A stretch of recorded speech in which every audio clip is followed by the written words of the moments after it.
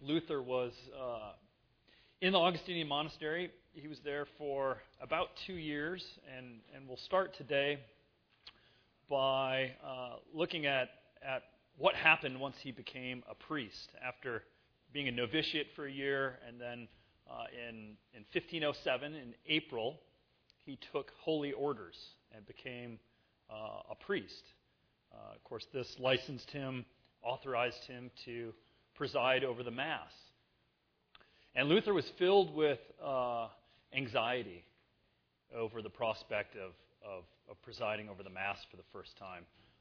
In order to become a priest, he'd had some theological training, of course. And then a month after taking holy orders, in May of 1507, the opportunity arose for him to celebrate the Mass for the first time. And he did this with friends and family. His father and mother came, and relatives. Everyone came to observe. And Luther trembled at the thought of, as the church understood it then, according to the doctrine of transubstantiation, of holding what in substance was the body and blood of Christ. And so he came at the point in the liturgy when he lifted up the elements unto God and almost broke down. Couldn't really continue. And sort of looked to the abbot, the prior in charge of the monastery, and asked, Can I climb down from the altar? Should I stop? And he said, no, go ahead. Actually, he said, faster, sort of just keep charging ahead, get it done. And after the service, Luther was shaken to the core over this whole ordeal. To make matters worse, his father was probably not terribly impressed by the service, accused him of being a disobedient son, and said, it's more likely that the devil sent this lightning bolt and drove you into the monastery than God. And so Luther was shaken. He was sort of devastated at the end of the ordeal. Not entirely sure whether his heavenly Father's displeasure was as strong as his earthly father's. And so he lived with this kind of anxiety for some time. Now, where we left off last week, this is a picture of the Augustinian cloister in Erfurt. Where we left off last week, we were looking at monastic practices, and I made the comment that the sacrament of penance emerged out of medieval monastic practices. And self-flagellation, sort of wearing hair shirts would be examples of these. But I thought today we would take a little time and try to climb into the mind of a medieval theologian and understand the doctrine and the sacrament of penance in a little more detail. In the 13th century, about the time that the observant and reformed monastic orders began to arise, the church began to clarify its understanding of the sacraments. And in the Fourth Lateran Council in 1215, in the early 13th century, they named 7 sacraments of the church. And I thought I'd list them here, and we can talk about how penance, as one of those sacraments, came to priority. I can never remember the order unless I start sort of think about the flow of life. The first is baptism, and then confirmation, and then marriage,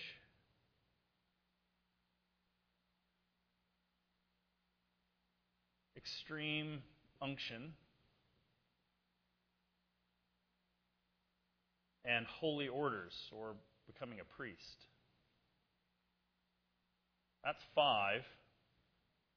The last 2, the sacrament of the Mass and penance, down here at the bottom.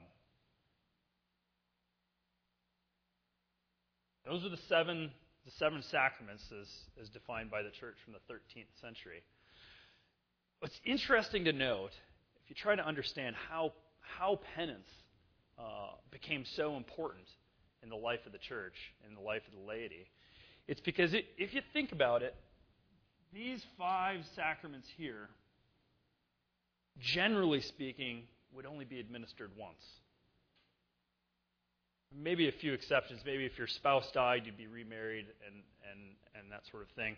Extreme unction, you wanted to try to administer something like last rites as a part of extreme unction, as close to death as possible. I suppose you could be right on death's door and make a miraculous recovery and then have extreme unction later. But for the most part, the first 5 sacraments listed there were administered once. These 2 sacraments, Mass and penance, could be administered throughout your life. And in fact, Mass, as the sort of high point, spiritually speaking, was commanded to happen once a year. You had to go to Mass once a year. And in order to prepare for Mass, you availed yourself of the sacrament of penance. So the grace that's available in the Mass needs to be prepared for by the sacrament of penance. So these 2 recurring sacraments became pretty fundamental to the Christian life in late medieval piety. And it's especially penance that became a kind of intimate practice. Now let's think a little bit about how theologians understood the doctrine or the sacrament of penance. There are at least 3 aspects of penance. The first is contrition. Second aspect is confession. The third aspect is satisfaction. Say a little bit more about what these are.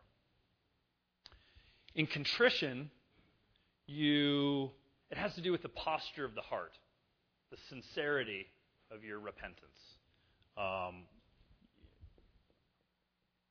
Are you sincere and remorseful for your sins? It has to do with the inside, in other words, with your heart. Confession has to do with the mouth. You go to a priest and you make confession. Audible. You list your sins and declare them to the priest. The third aspect here, satisfaction, has to do with works of satisfaction. In order to keep this, I might as well just write hands. Something you would do to sort of demonstrate the sincerity of your contrition and your confession. It could be giving alms to the poor. It could be saying Hail Marys or an Our Father. It could be making a pilgrimage to a shrine or to visit a relic. It could be something quite grand and extreme, like going on a crusade. A whole long list of possible satisfactions that could be assigned by the priest. And so the thought was to have heart, mouth, hands, your whole person involved in the sacrament of penance. You're preparing to receive the grace that will be offered in the Mass. Now, Luther in the monastery, anxious over the supper as a celebrant, and anxious as a Christian, this is what drove him into the monastery, his concern for his spiritual soul, was caught up in the sacrament of penance and pursued it rigorously. So in the late medieval world, there were all kinds of catechisms, essentially, sort of manuals to help you make your way through this almost sort of progression in the sacrament of penance. If you were going to make the sacrament of penance count, you needed to list as exhaustively as possible your sins. And so the catechisms were designed to rigorously expose all of the potential things that you might have done in sin against God, so that you could be as exhaustive as possible. And Luther was caught up in this. Sometimes he says he would confess for 7 or 8 hours. And his confessor would say, Luther, go home. Enough already. But he wanted to make sure he was exhaustive as possible. And of course, the heart of the sacrament of penance, pardon the pun, is the question of contrition. This became the real wrestling point for Luther and for so many others. Is your contrition sincere? Is it genuine? In fact, they made a further distinction between attrition and contrition. Anyone know? Any thoughts? Attrition would be remorse for your sin has more to do with the fear of punishment. Contrition is a purer form, motivated sort of purely by love of God. And so you're aiming after the purest, most perfect form of contrition possible. Genuine humility and remorse and sorrow for your sin. It's interesting to ask, so does this sort of touch down in our lives? This seems like sort of medieval theology. Maybe this is just the preoccupation of Luther in the monastery. But I'd say it's something we probably all still involve ourselves in some way. We all can mistakenly enter into a kind of negotiation with God. Sometimes sort of in our prayer life, thinking perhaps that the measure of God's forgiveness for us is bound up and related to the measure of our remorse. You can sort of find yourself doing that if you're not careful. Well, I know I said I'm sorry last week, and I meant it, but here I am again this week, reading the same prayer of confession. But this time, I'm really sorry. And in our spiritual lives, we can sometimes think that God's full and perfect forgiveness is maybe hangs in some way on how sincere and remorseful we are in our contrition and confession. So this is the conundrum that Luther was caught up in. And in fact, it became for him a kind of great trial. The Germans have a wonderful word for this, Anfechtungen, which is usually translated in English as trial, but it's something stronger than that. It's sort of a kind of deep melancholy, a deep anxiety. Is my contrition sincere and full? Rod Rosenblatt from the White Horse Inn has a great line that this concern for sincerity of contrition is what drove Luther's hammer as he began to come to terms with the gospel. And a particular man helped him with his teachings there in the monastery. A man named Johann von Staupitz, who was the vicar general of the observant Augustinian order. And Staupitz came along and helped persuade Luther. Luther, as a monk, is beginning to read the Bible and encounter the grace of God in the Scriptures, especially in Romans. And Staupitz begins to help him in saying, before the matter of your contrition or your confession even enters in the picture, before that comes the grace of God, the electing grace of God. In terms of preparation for grace, Staupitz said, God prepares you for grace. His love his heart is big with mercy, and his love goes before your sacrament of penance.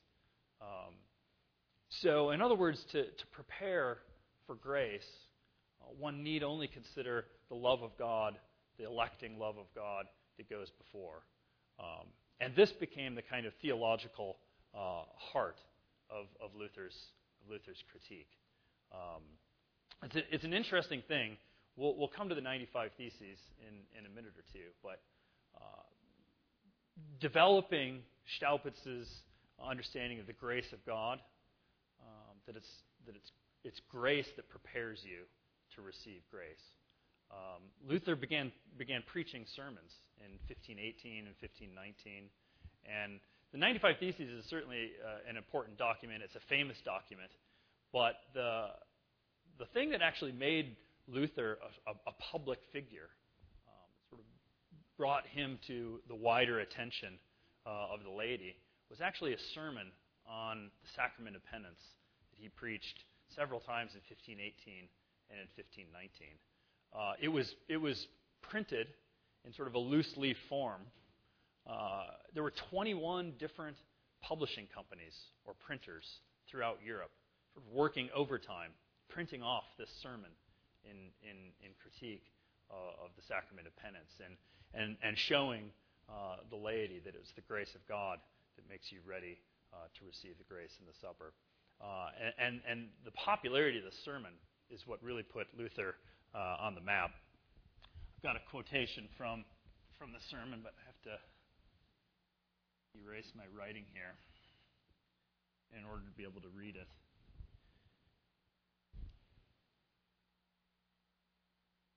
This is from Luther's Sermon on Penance. You should not be debating whether or not your contrition is sufficient. Rather, you should be assured that after all your efforts, your contrition is not sufficient. This is why you must cast yourself upon the grace of God, hear His sufficiently sure word and the sacrament, and accept it in free and joyful faith, and never doubt that you've come to grace. That's the sort of theological heart of Luther's critique of the sacrament of penance, based on Staupitz and Augustinian teaching about the grace of God and the doctrine of election. Now, there's something that we haven't mentioned at all, which is indulgences.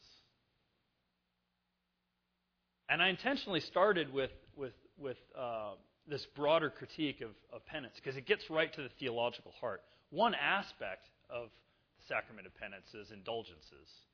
And it's just easy to see the abuse because money gets caught up in the exchange of souls to free them from purgatory, etc. It's sort of an outrageous example and extreme of the sacrament of penance. But this teaching about the sincerity of your contrition and confession is the sort of theological heart. The treatment of indulgences, let me go back to the blank screen, has to do with that third aspect, contrition, confession, and satisfaction. To go back to how the medievals theologians understood the sacrament of penance, they made a kind of curious distinction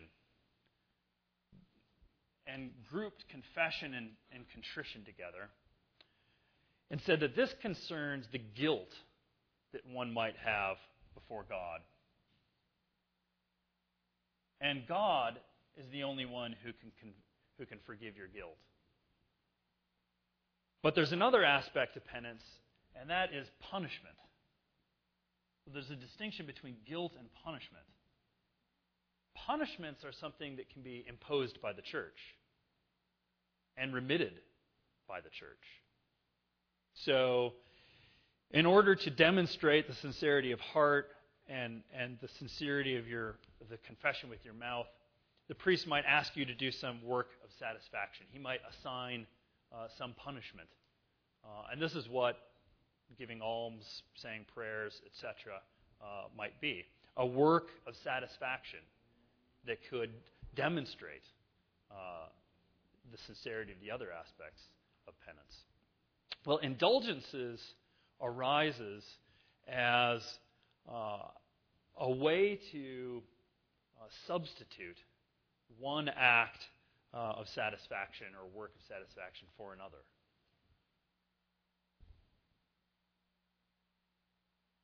In about the 13th century, they came to develop the idea that there was a kind of treasury of merit. that Jesus and especially the saints had so earned their salvation with a superabundant level of good works that there was a kind of surplus left over. And this kind of surplus would go into a treasury of merit, a sort of spiritual bank account. And the church could have access to it. This is you can find some discussion of this in Thomas Aquinas and others. Well, a little bit later, in the 15th century, about 50 years before Luther comes on the scene, they began to suggest that you could buy an indulgence for money and have access to the treasury of merits. So if a work of satisfaction had been assigned by a priest that was considered perhaps too much for someone to take on, go on a crusade. Well, I can't leave my house and my family and go on a crusade, or make a pilgrimage that's too far. If the work of satisfaction is too much, you could simply give money and buy an indulgence and have your work of satisfaction commuted by access to the treasury of merits. Now, it's appropriate, I think, to think about this somewhat cynically. So my cynical statement is, there's another kind of stroke of genius in that in about 50 years before Luther comes on the scene, indulgences could be applied not just to people sort of living in real time, but also to those in purgatory, which radically expands the number of people who could be involved in the transaction of indulgences. You can now buy an indulgence to have works of satisfaction that people are working out in purgatory commuted for your dead loved ones. So this is an example of how indulgences comes on the scene. Now, of course, buying an indulgence. I think I have a picture of one here. Buying an indulgence is. Oh, here's a quote from Johann Tetzel. This is maybe worth reading. Don't you hear the voices of your wailing dead parents and others who say, "Have mercy on me, because we are in severe punishment and pain. For this you could redeem us with small alms, and yet you do not want to do so." That's an example of a sermon from Tetzel. Well, the trafficking in indulgences became, I'm sure you won't be surprised to hear, big business. And so maybe it's time to take a minute or two to meet some of the Renaissance popes who were involved in the sales of indulgences. This was the Pope as Luther was a young boy coming of age. I think this is Pope Alexander Rodrigo Borgia, one of the Borgia popes, who died in 1503. So just before Luther goes into the monastery. The Renaissance popes were really a wild bunch. I don't know how else to put it. Administratively, they were very talented. They were great patrons of the arts, etc.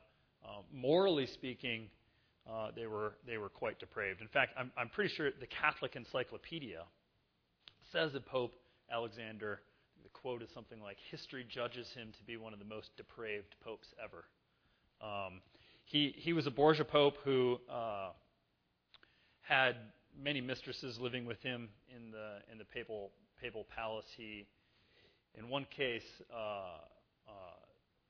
sired 3 or 4 children by one of his mistresses whom he'd married off to sort of a friend. And while she was married, he had children with her.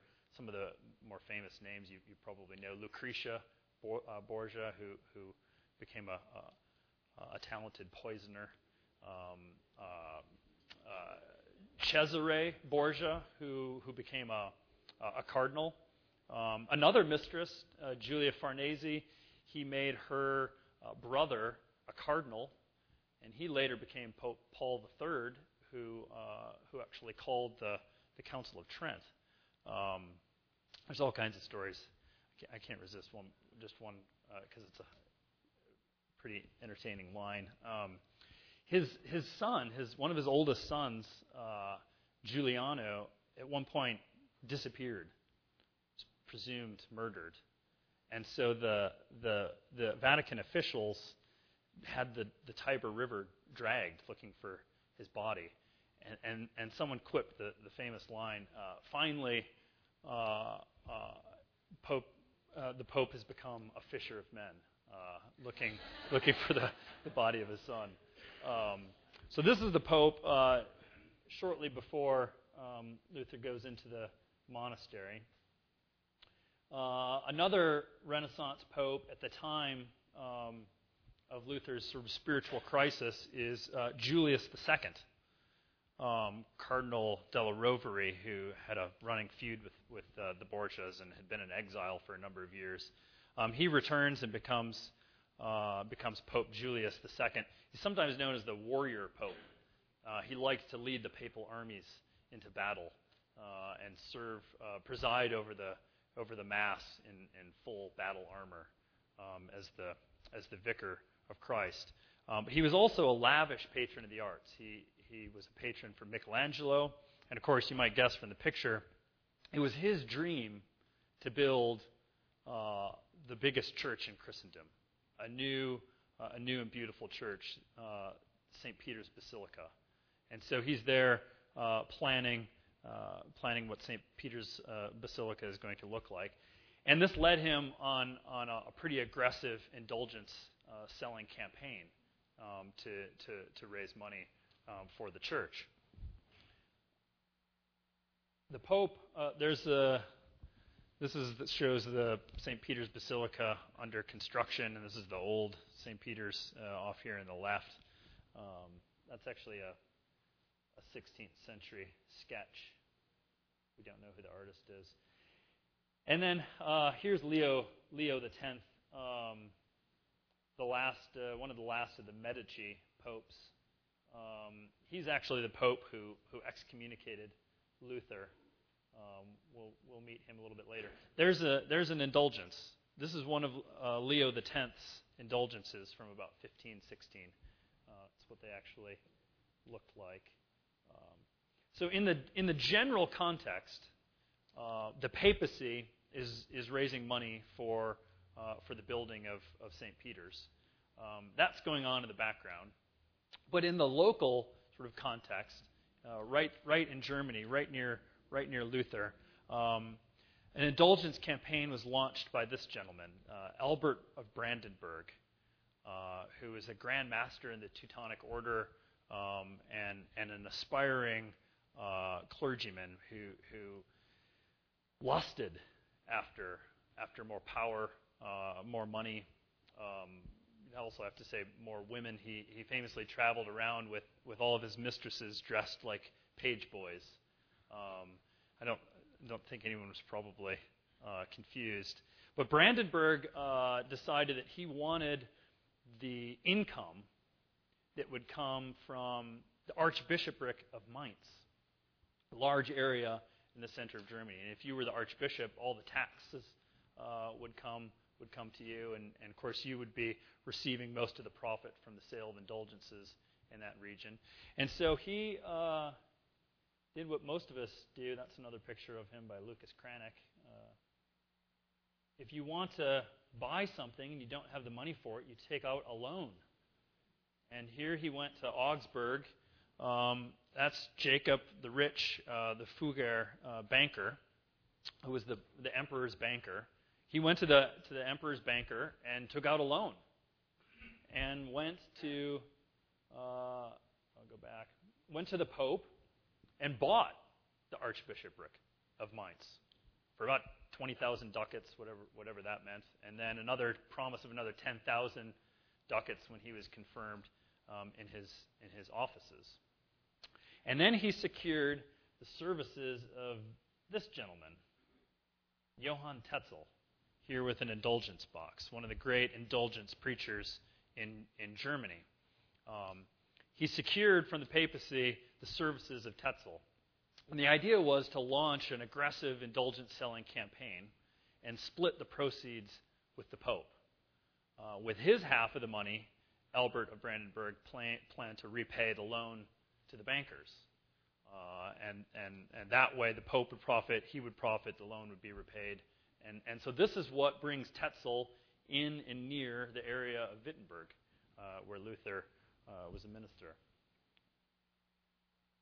This is a caricature from the 16th century of Tetzel here. This is the famous line, the coin in the coffer rings and a soul from Purgatory Springs. This is what brings Tetzel into the area. And so Luther did something which was not at all unusual. He raised questions about the trafficking in indulgences, as well as the sacrament of penance. This was not all that unusual. Cardinal Cajetan, a man that Luther will have a run-in with in a few years, himself in the very same year published a kind of document asking for the church to clarify the meaning of indulgences. And in 1518, the Sorbonne, the theological faculty in Paris in the Sorbonne, suggested to the church that they suspend the sale of indulgences because of so many abuses, and that the church stop and take up the matter of indulgences and its relation and importance to the sacrament of penance. So Luther wasn't alone in publishing the 95 Theses, not by any stretch. And so he nails the 95 Theses on the church door in Wittenberg. We hope that happened. It may very well have. We don't really know. And asked for an academic debate within the church and within the university about the whole practice of sacrament of penance, and specifically about indulgences. And the rest is sort of history. I thought we'd spend the last minute or two just thinking about some of the theses so you could kind of get a feel of them. I pulled out maybe three themes. There are lots of important themes in the 95 Theses, but three come to mind in particular. Luther was, on some level, concerned about what the trafficking in indulgences meant for the poor in his parish. And so here's an idea. You get a sense. Christians are to be taught that he who sees a needy man and passes him by, yet gives his money for indulgences, does not buy in papal indulgences, but God's wrath. That's one thesis for discussion. Another, thesis 46, Christians are to be taught that unless they have more than they need, they must reserve enough for their family needs, and by no means squander it on indulgences. So one theme in the 95 Theses is sort of raising questions about pastoral abuses, sort of pastoral issues in the life of the congregation. Are people spending money they don't have to buy indulgences that they may not need? Another theme is a perceived possible threat to the authority of the papacy. The unbridled preaching of indulgences makes it difficult even for learned men to rescue the reverence which is due the Pope from slander or from the shrewd questions of the laity, such as, why does not the Pope empty purgatory for the sake of holy love and the dire need of the souls that are there, if he redeems an infinite number of souls for the sake of miserable money with which to build a church? The former reasons would be most just, the latter is most trivial, or maybe even the best thesis on this question. Again, why does not the Pope, whose wealth today is greater than the wealth of the richest Crassus, build his own basilica of St. Peter with his own money rather than with the money of poor believers? But at the heart is the critique of the sacrament of penance that we already saw.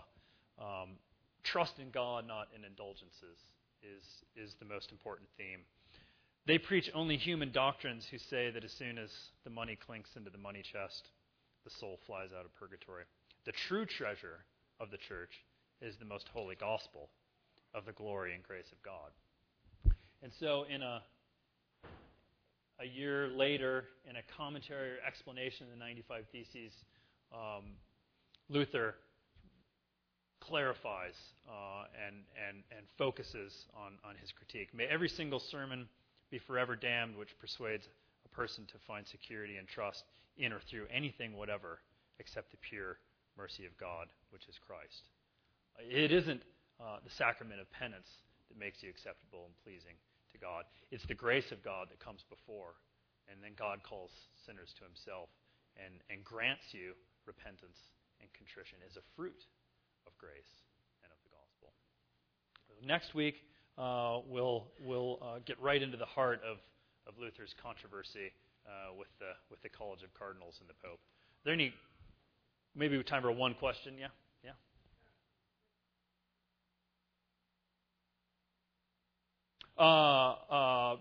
The perceived threat to the authority of the Pope. The shrewd questions that people have.